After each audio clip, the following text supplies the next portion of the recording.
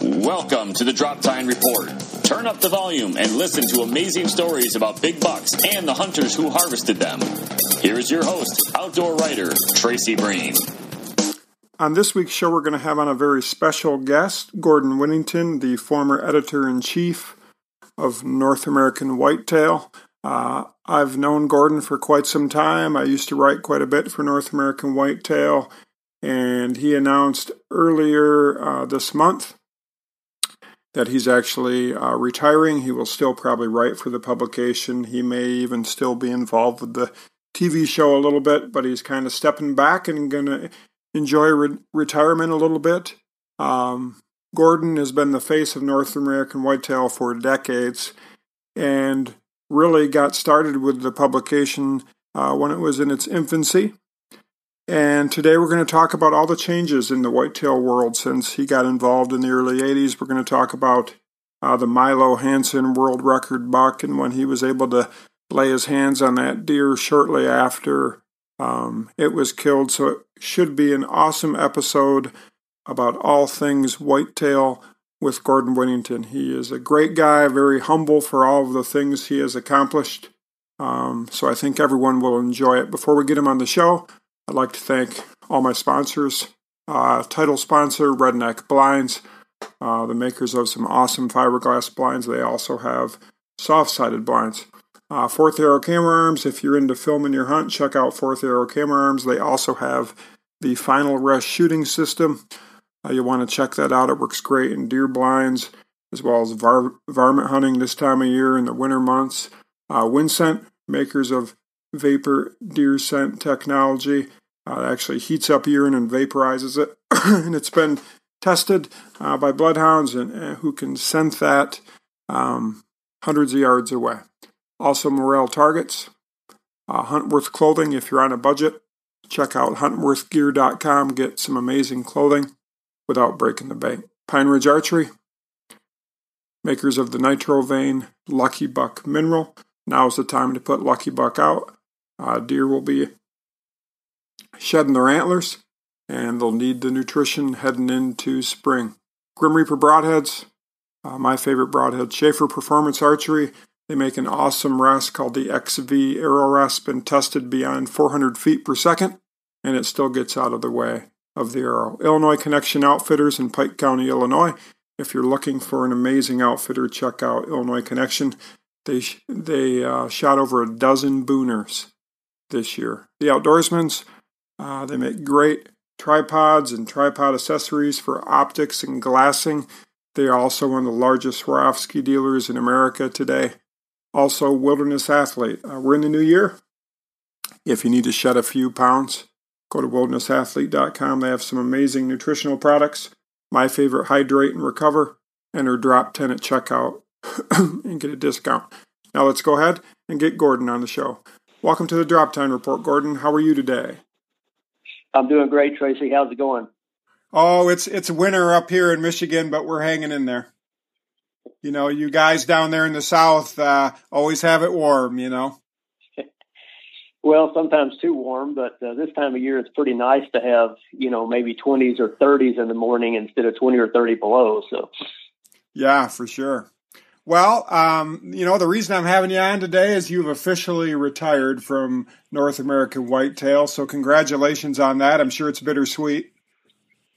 Yeah, it really is. I was there, 36 plus years. And so while I don't consider myself fully retired at this point, in the sense that I suspect I'll end up doing some projects and things going forward with North American Whitetail. But in terms of the day-to-day heavy lifting, I have, in fact, officially retired. Yeah. So let's talk about your early career for a minute. How did you get your start in the outdoor industry?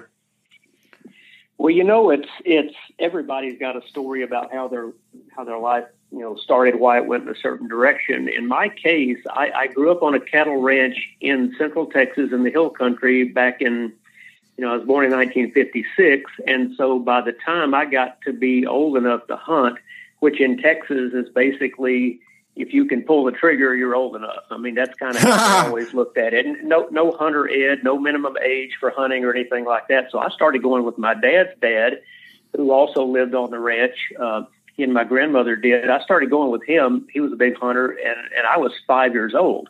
Now, I didn't shoot a deer until I was 7, but I started hunting at 5, and my parents owned a meat processing plant, and in every fall they would take in deer to process as well, or for storage, for cold storage. So I was around it literally from the time I was basically in diapers. I was around deer and hunting, and we had deer on the ranch. And at that time, the Texas Hill Country in the early 60s was one of the very few places that had high numbers of deer. Maybe southwestern Alabama. There were a few other places, but so much of the Midwest and the Northeast and even the Southeast didn't have great numbers of deer.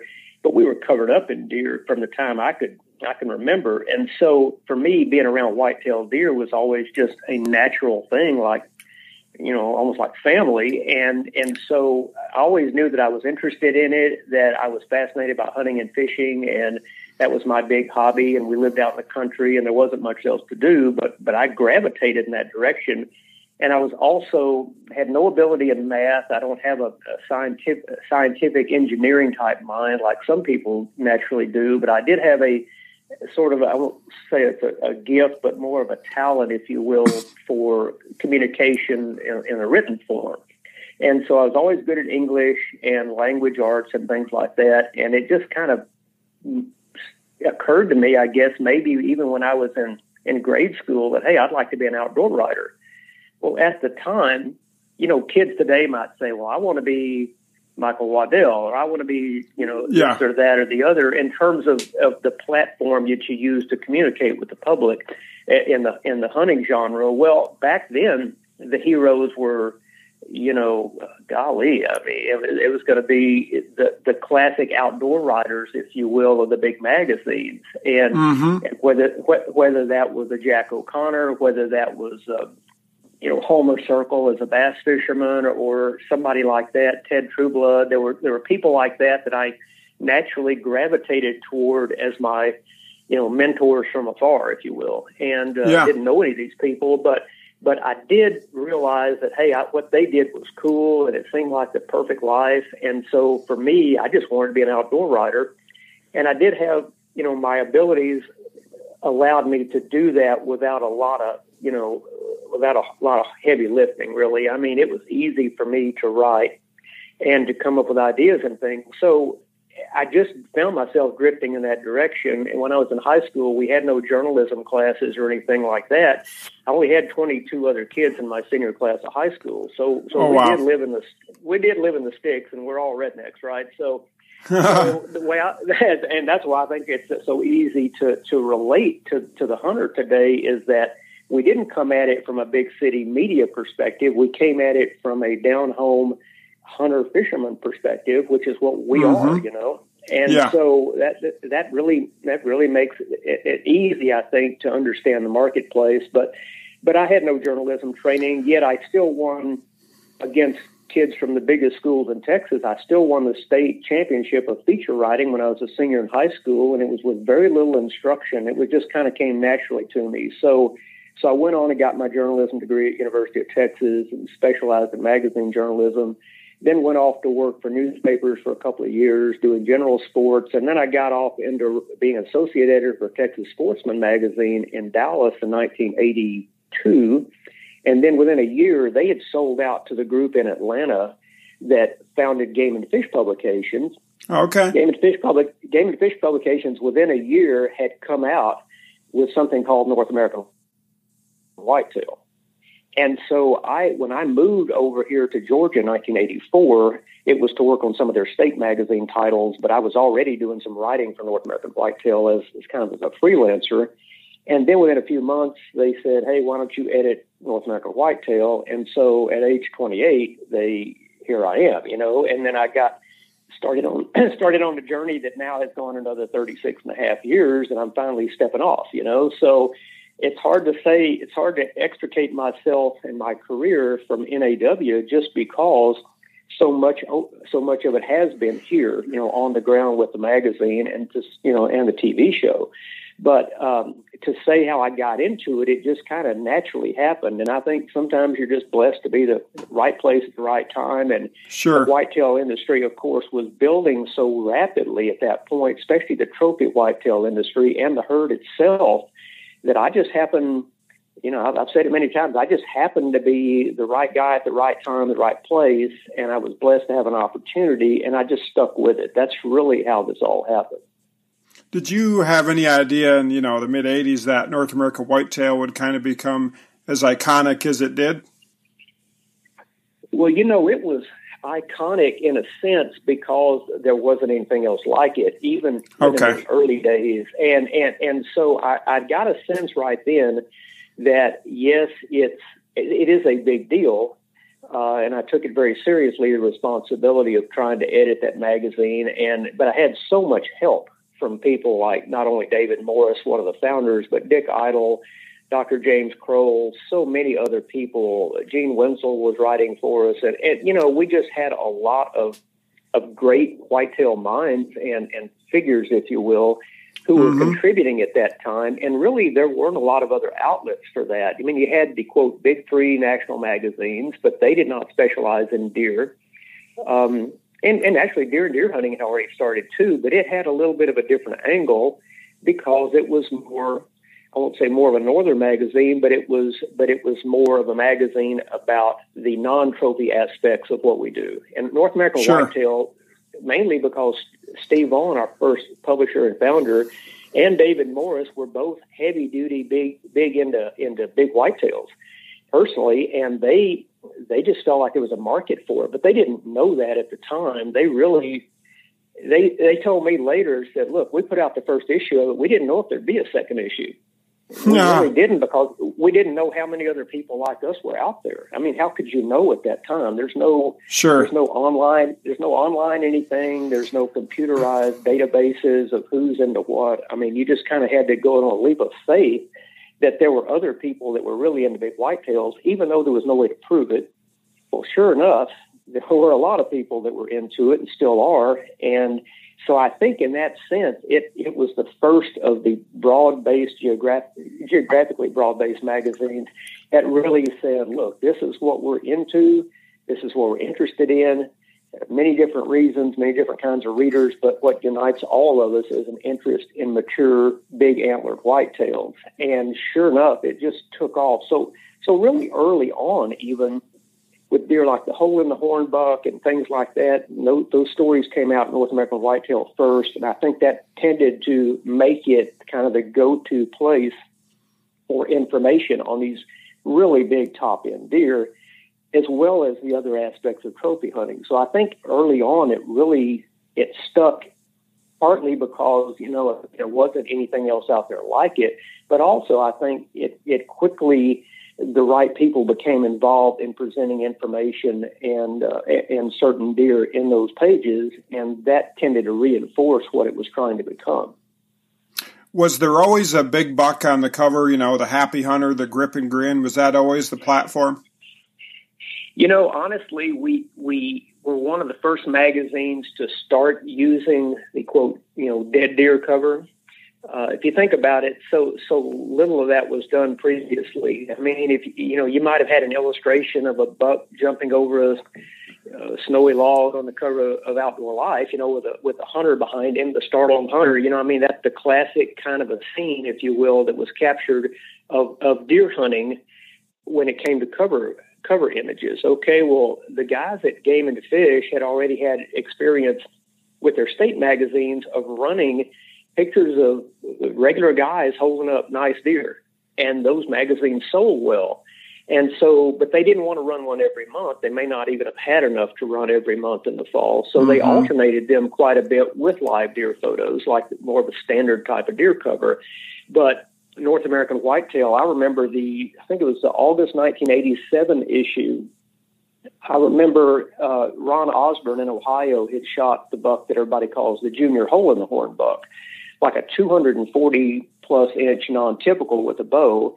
And our photo editor happened to be in Ohio at the time that Ron shot the deer. So he went and got with Ron and shot, some photos of him with his deer, one of which ended up on the cover. I think that's one of the very first ones of a specific big, world-class buck that was shot in the field for a magazine cover. And now, of course, it's a more common thing with some publications. But even back then, several years after North American Whitetail started, it still was not something that we were chasing. It just, it's kind of an organic process. Hey, we happen to get a good photo in, we'd run it on the cover, but the next month might be a live deer. And so, or it might be a mounted deer in a studio, which we ran quite a few of those, including the hole in the horn, the Jordan buck, and deer like that.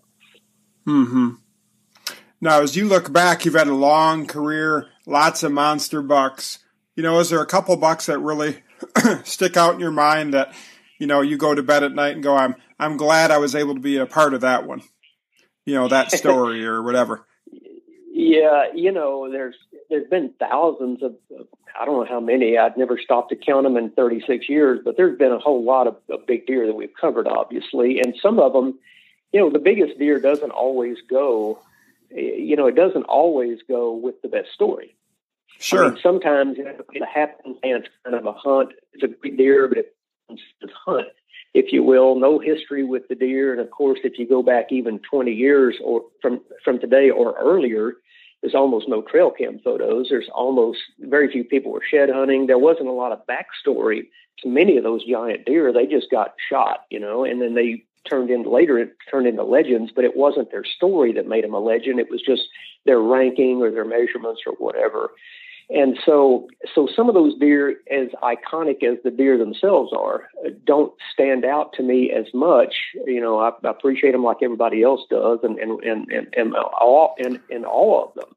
But when you get the great deer and the great story, those are the ones that stick out. And in that sense, I mean, as far as chasing a story, I've told people that one of the most fascinating things to chase, of course, was the Milo Hanson buck.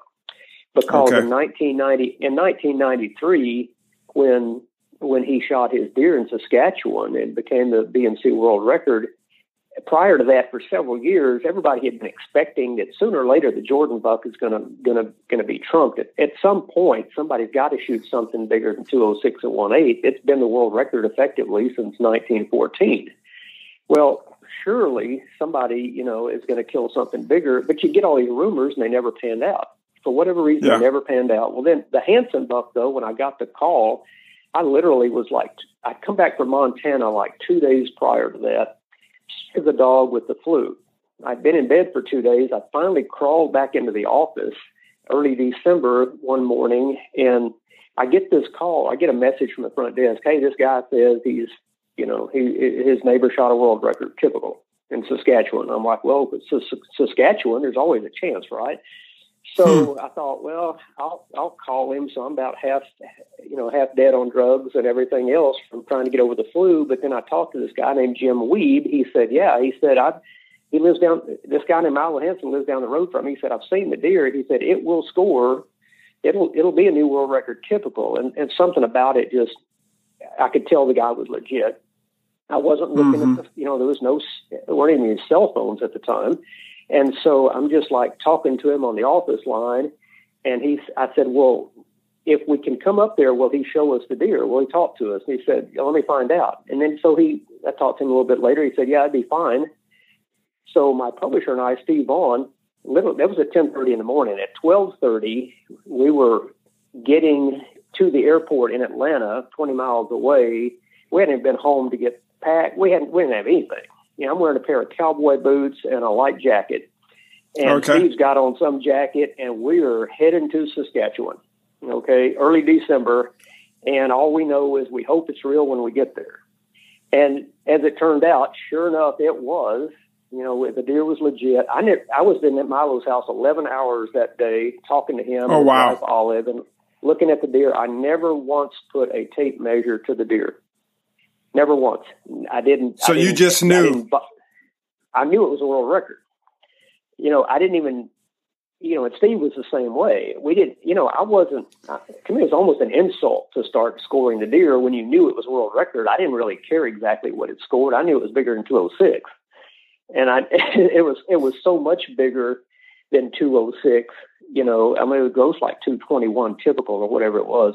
And so, and it was clean. You know, he had the electric tape wrapped around the beam on the right side where he just about shot it off with one of his Hail Mary shots at this deer running through the bush.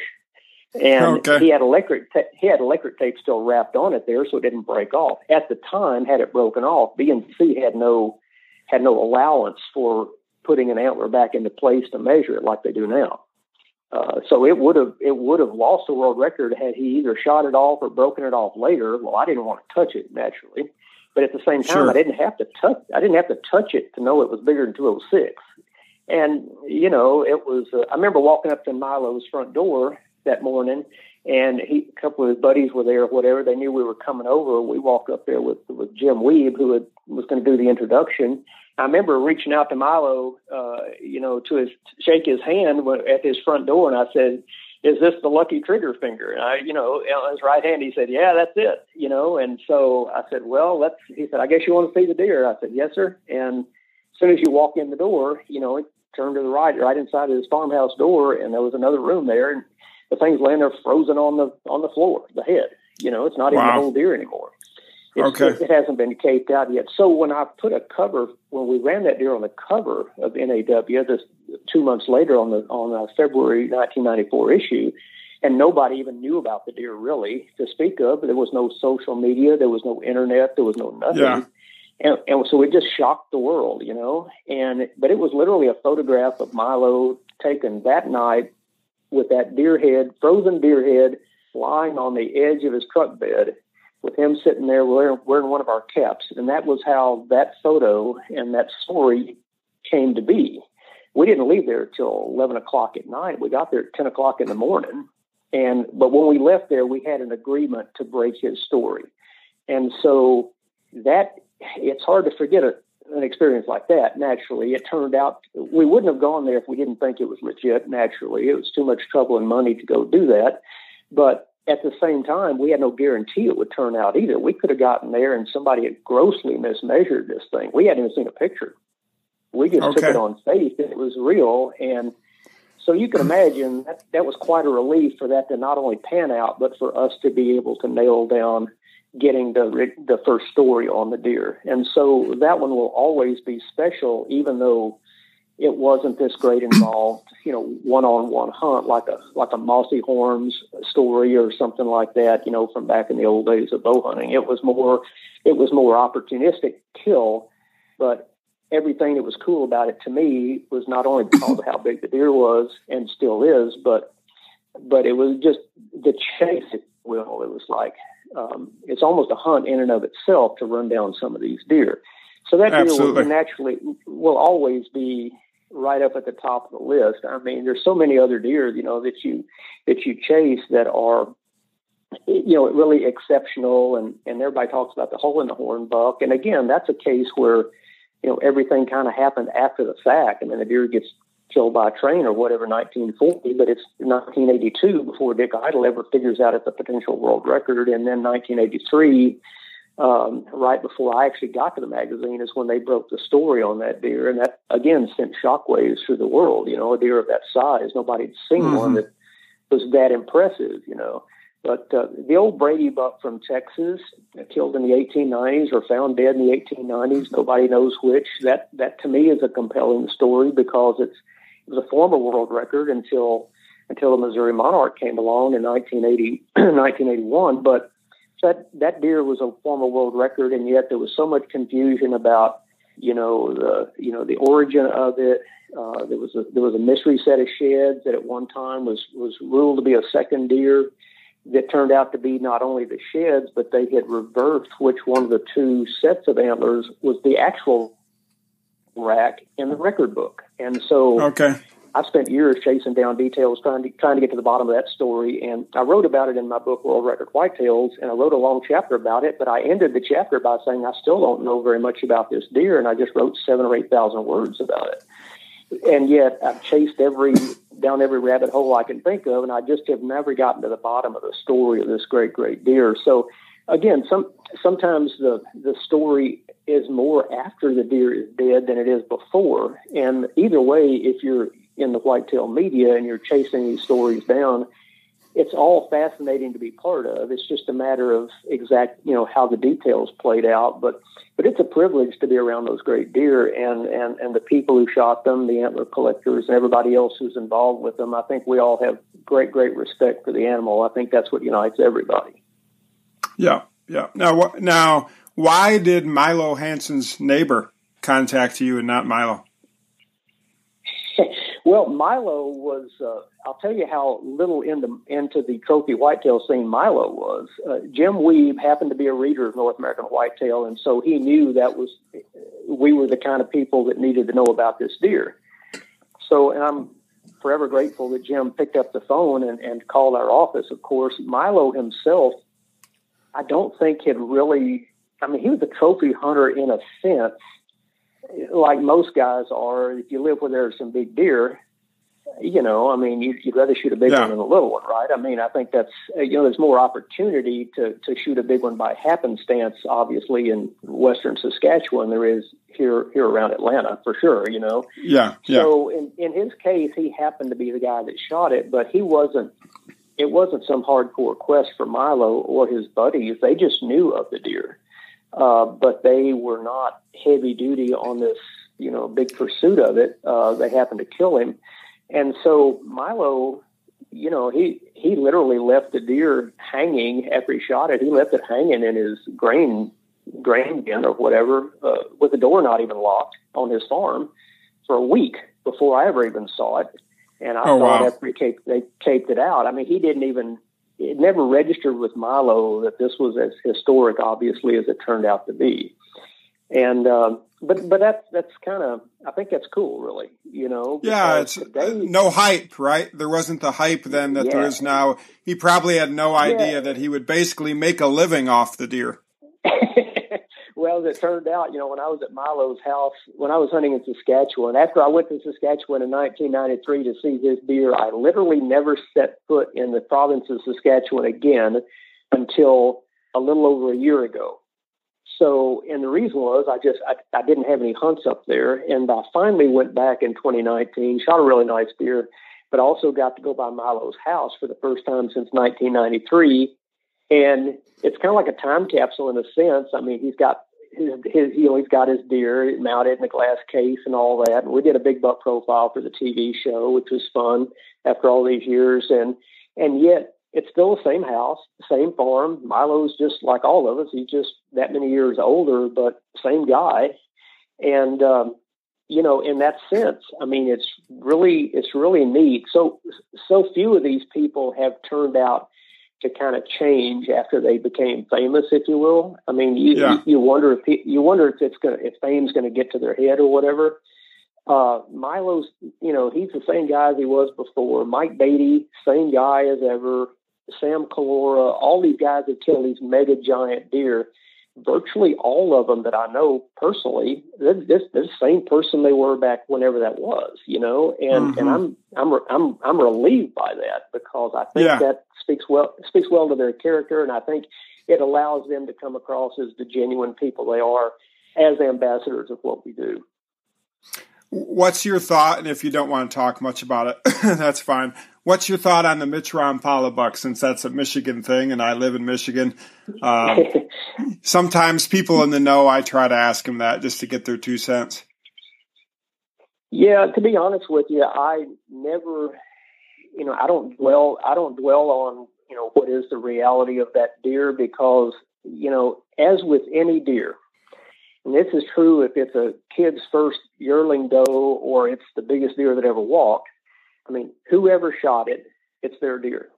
It's their deer to decide what to do with. Now, if a person wants to take a deer, and I'm not just speaking about Mitch, anybody that shoots a potential record class deer, even if it's a 125-inch Pope and Young, and you decide, well, I don't want to enter it, that is totally your business. It's your tag on the deer. It belongs to you. It doesn't belong to the state or province anymore. It belongs to you. Okay, so in that sense, I have no qualms with Mitch or anyone else saying, I'm not going to enter my deer. I'm not going to display it. I'm not going to do a story on it. I'm not going to do anything with it. If they wanted to, they could cut the antlers up into coat buttons, and that's their business, right? Now, we would all, as trophy whitetail fanatics, we would all hope naturally that the person would share the deer and let everyone celebrate in the deer. However, we have zero right to that. That's just the way it is. Now, if you want to celebrate a world record deer and be sure it gets celebrated, go kill it yourself and then do that. But that's a hard thing to do, right? So, I don't look at it like, okay, it's, there's any fault to find with Mitch for what he did or didn't do with his deer. Now, because I've never had the antlers in my hands, I can make no definitive statement one way or another about whether or not I think that the antlers are real, whether they're altered, whether everything looks like it came from where he said it did. I mean, I have nothing to go on. Yeah. So I have tended to not dwell on that because my general attitude toward what people can do with their deer or not do with it is, as a hunter myself, I wouldn't want somebody dictating to me that, oh, well, you owe it to the world to do this with your deer. No, I really don't. The world didn't pay for my tag. The world didn't pay for my time. And I did it, and it's my tag on the deer. Okay? So I think that's true of every deer, including the Rompola buck. Sure. Now, do you think, let's face it, North American Whitetail as a whole is partially responsible for the hype that surrounds whitetails today? Sure. Do you think the hype has been, everyone has turned into a trophy hunter. A lot of people are obsessed with antlers now. Do you think that's been a good thing? Well, I think it has in general. I wouldn't say it's universally good. Even when I was a kid, people, and there weren't any trophy deer magazines, we all still wanted to kill big bucks. I mean, my buddies and I in class, if you killed a 9-pointer, you're bragging until your buddy brought in a 10-pointer, okay? And then all of a sudden he had bragging rights. Okay, so I think there were always big buck contests back then. Hey, the local Lions Club would say, hey, we're having a fundraiser, we're selling raffle tickets, or whatever, and we're going to have a big buck contest, and you win a free shoulder mount and a brand new Remington 700 30-06 if you bring in the biggest buck. Well, it wasn't even specified what was going to be the biggest. It's just like, if you win the big buck contest, you get these things. And so there's always been some kind of a drive, I think.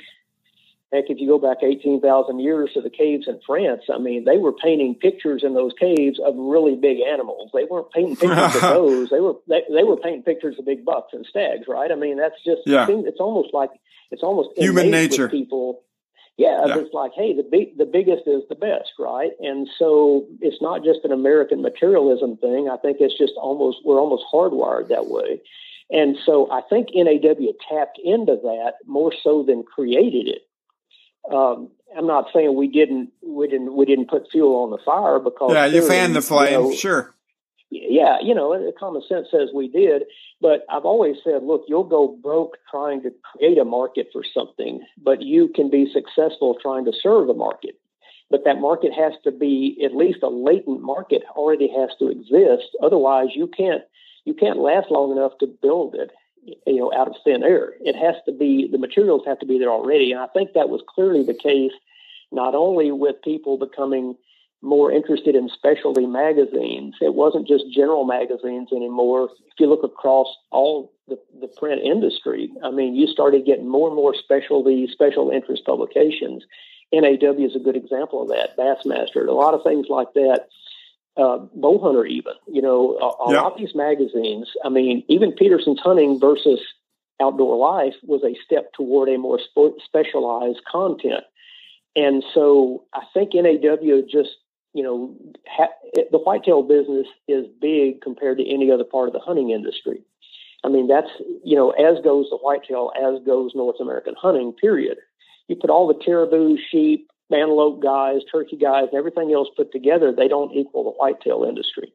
And so the trophy whitetail industry was a natural kind of a refinement, if you will, of that general interest and general popularity, if you will, and availability of the whitetail. That's what made the whitetail and still makes it so cool, is that you don't have to save up 10 years to go to hunt central bearing ground caribou. to kill a big whitetail. I mean, you don't have. It's a different process. It's a home front kind of an activity that we're all part of all the time because we all live close to deer. And so we don't all live close to the Hanson buck or anything, or the hole in the horn buck, but we all live close to deer that we would like to shoot. And so and we all feel like, hey, if I work hard enough, if I save my time off at work, if I get the right weather, if I shoot well, if I had the right deer, the right spot, the right tree, the right day, I've got a chance. And so I think we tapped into that more so than created that interest. And the whitetail population, of course, was starting to boom about the time NAW started.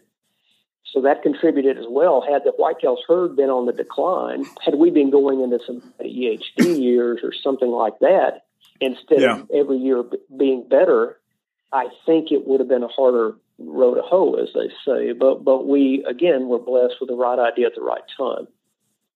Sure. How do you think the whitetail market has changed, or whitetails in general, as you look over your career? What's some of the biggest changes you've seen?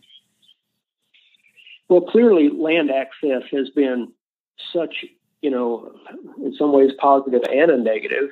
I know some of my friends in the industry, we lament the fact that if a kid, is reading or watching TV, or he sees, Lee Lakowski shoot a big buck, so he wants to become a deer hunter. Well, he's got a tougher path ahead of him in some ways to go do that, or to get into the activity that he's interested in. And the reason is, I mean, you might still be able to grab a Zebco and go down to the local farm pond and catch a fish, but neighbor Joe might not let you come shoot a deer, because. Oh, you there? Yeah, I'm here. Okay, you're breaking up there for a minute. Okay. I'll start over again. A kid might be able to find somebody to let him go catch a fish, but to let him go shoot a big buck or any deer sometimes now is harder because so much land is tied up in leases and it's been bought for recreational value and or for recreational use. And you can understand the person that invests in this wants, to benefit from it. They don't want to just go buy a nice farm and then turn it over to the locals. At the same time, that does tend to tighten up the faucet, if you will, on recruitment. And I admit that has occurred. It's natural that it has. Again, we live in a capitalist free market society, and value. You're not selling the deer when you sell somebody when you let somebody lease your land. You're not selling them the resource. You're selling them the access. And so, it's totally legal and legit to do that. I think that's really why we have the quality of hunting we have now, is that we have so many more selective, management-oriented hunters.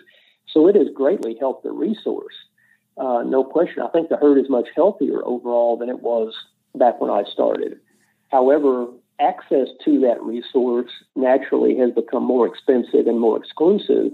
And that's why people that lament, well, we're turned into Europe. It's a feudalist type of a system now where only the elites get to hunt. Well, some of the people that are complaining about not having a place to hunt do not prioritize hunting.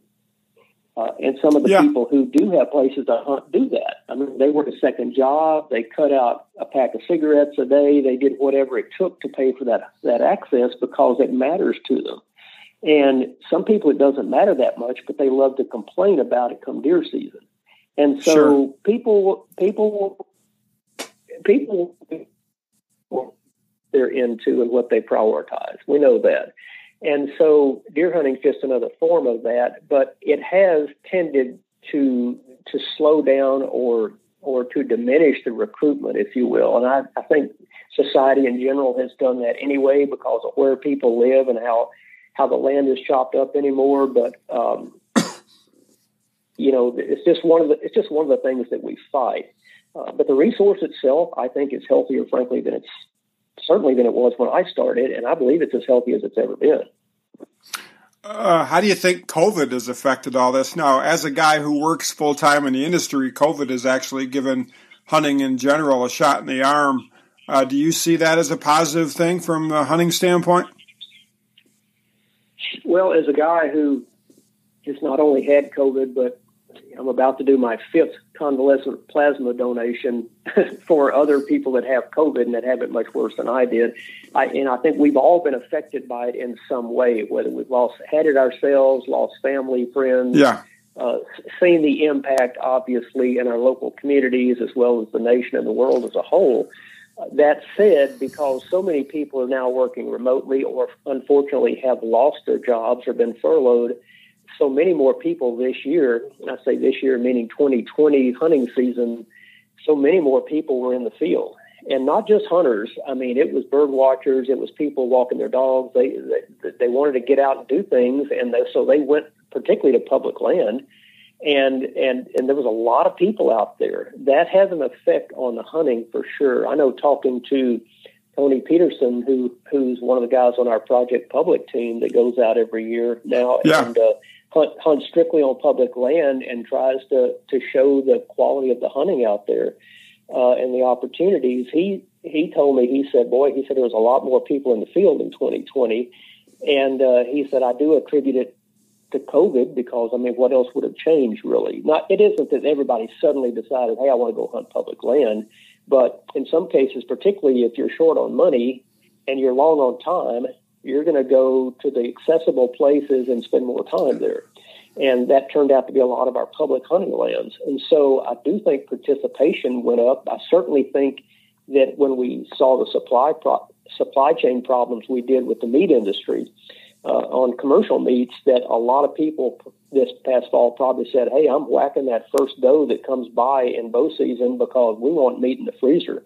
And a lot of people now are starting to see that venison is a great thing and is very healthy. And again, the locavore movement, there's a lot of things that coincide with that. But COVID really brought to bear a lot of the problems of depending on other people for your food supply.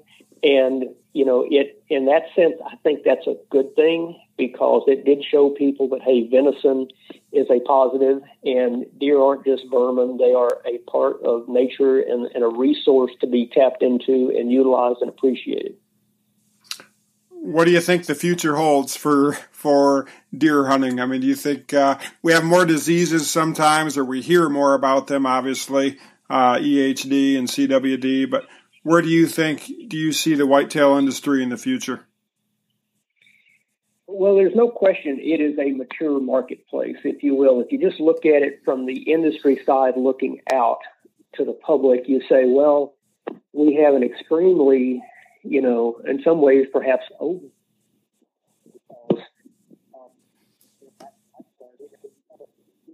you're breaking up again. I don't know if you moved. I moved about 6 inches, but I'll move back. Yeah. What's happened is that back when I was a kid, I mean, you had 2 or 3 gun companies everybody knew. You had 2 or 3 bow companies, and those were all recurs, of course. And you didn't have any trail cameras. You didn't have a lot of these things. And so now we have so many tools and so many brands and so many facets of our industry serving the deer market that in that sense, I don't see a lot of room for tremendous innovation that's you know, earth-shattering in the next generation, if you will. There's always somebody going to fool you. There's always going to be an ozonics come along. There's always going to be a thermocell. There's always going to be something that you say, hey, this is a better mousetrap. And then in that sense that, you know, hunters will benefit from it and it will become a popular, almost a category, changing type of product or trend. From the industry perspective, I see that it's getting harder and harder because we're just having to slice the whole thing thinner and thinner, right? Yeah. So in that sense, I don't see great change coming about in the fundamental aspects of how we hunt or what we hunt with. I do see that, you know, at some point, politically or otherwise, in terms of access and things of that nature, it just gets harder and harder for the hunter to feel like he's welcome. And in many cases, she as well, because we're seeing huge growth in the female side of hunting, as you know. That does give me a lot of hope, actually, because that has tended to soften the image, if you will, of hunting as just being this macho, bloodthirsty redneck sport. Yeah. Number one, it's really not a sport. And number two, it's certainly not macho redneck hillbilly kind of a thing. It can be. Some people it still is, but there's a whole lot of articulate, educated, enlightened people that love to hunt and manage deer. And as long as we can continue to have them be the face of hunting, as well as the females, the kids, and everything else, but as long as we can continue to put our best foot forward, I think we have a chance to be accepted and for the future to be as good as the past has been. If we can't do that, then naturally we could get overwhelmed by other forces in society, not to mention problems, diseases, or whatever with the herd. But I do think that the whitetail has been incredibly resilient. If you look at it, I mean, the old saying that, if the bomb gets dropped, the only thing will be left will be cockroaches and coyotes. Well, I have a feeling that because they just have figured out how to survive despite all these problems and challenges and different climates, different habitats, different times. Whitetail is still the whitetail. So in that sense, it'll be the last thing to go will be deer hunting. And if it goes, then I think the world's in a pretty bad place, and it's a pretty sad place. Sure. I would agree. They have a tendency to live everywhere, that's for sure. Now, recruitment is obviously something we all talk about now. Have you seen that as a bright spot in the last few years? Do you feel like there's a mindset change that more people are trying to recruit the next generation?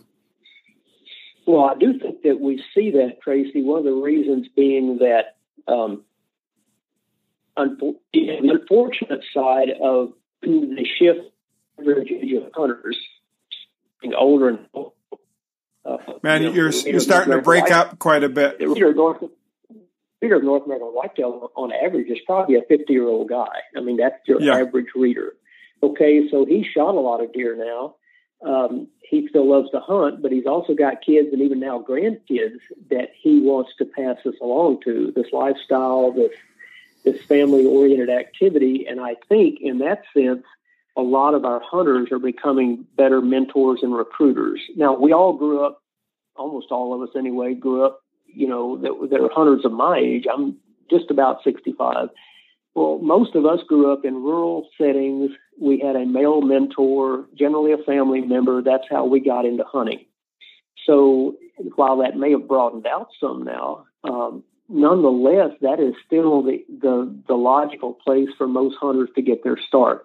So if Grandpa is an enlightened hunter, a landowner, a deer manager, an experienced avid hunter, then it makes sense that if he wants to be a good mentor, that he has the facilities and the tools and the background to do it. We hope that continues to be the case and becomes an even stronger thing. And I'd like to think that as the world has kind of started to look, inward a little bit at what really matters, not so much the materialism of the world that we've grown up in, but COVID and things like that really bring it home that, hey, your family matters, being surrounded by the people you love and doing things you want to do as a family, that's, nothing better than deer hunting for that. It's a year-round activity, even though season's not year-round. The whole activity and lifestyle of whitetail hunting and management is absolutely year-round. Shed hunting, sign reading, running cameras, bow hunting, gun hunting, deer drives, all these things, deer camp itself. I mean, deer camp is no longer just a place. It's now a mentality. It's a mindset. Yeah. And so we can still have that even if nobody goes to the tar paper shack back in the woods anymore come November. You can still have a deer camp mentality, and I think a lot of people are developing that and nurturing that within their own circles. And so in that sense, I think, the future could be bright if people really take that seriously and have an effective way to reach out to the new hunter. Now, in closing, as you look back over your career, have more monster bucks been killed as a fluke, just some guy happens to be in the right place at the right time, versus guys who are true, whitetail killers, deer managers, trail cameras, all those things? Obviously, more now than ever, trail cameras play a role. But as you look back, is it more just luck? I think to say that a higher... Breaking up again. Yeah, I'm breaking up on both ends a little bit here. Let me see if we can get through this.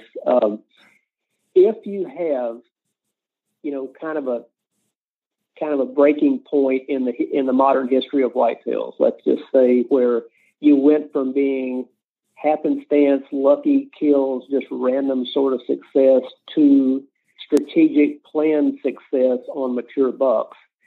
It did tend to coincide with the development and advent of the trail camera. I don't think it's 100%.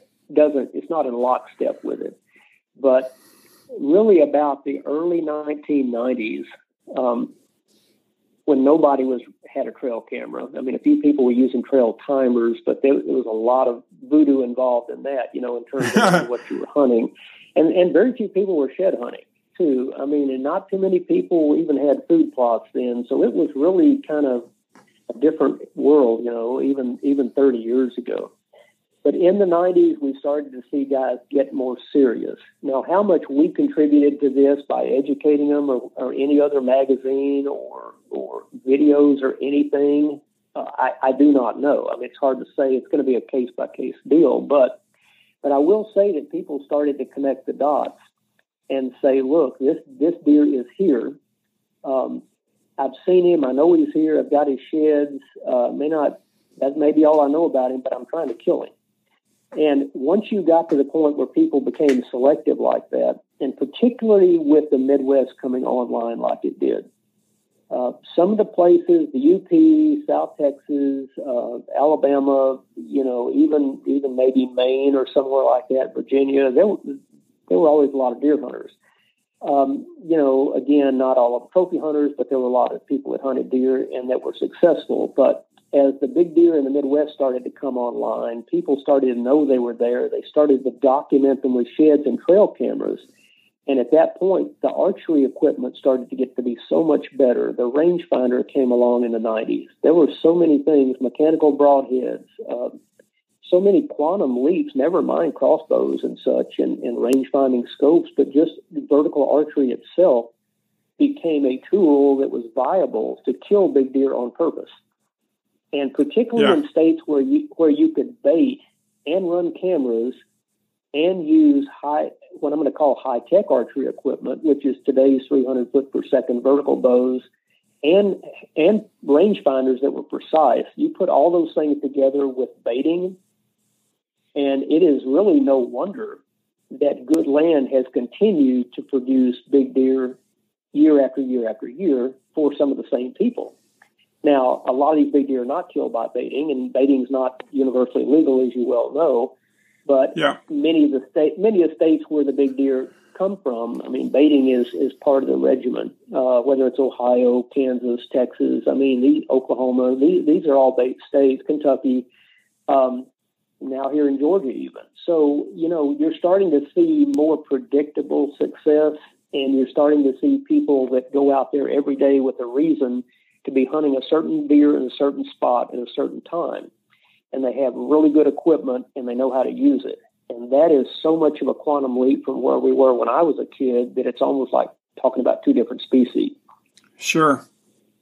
So what does the future hold for you, sir? I mean, you hoping to still get after it? Do you still love whitetails like you always have? Or are you going to, kind of ride off into the sunset?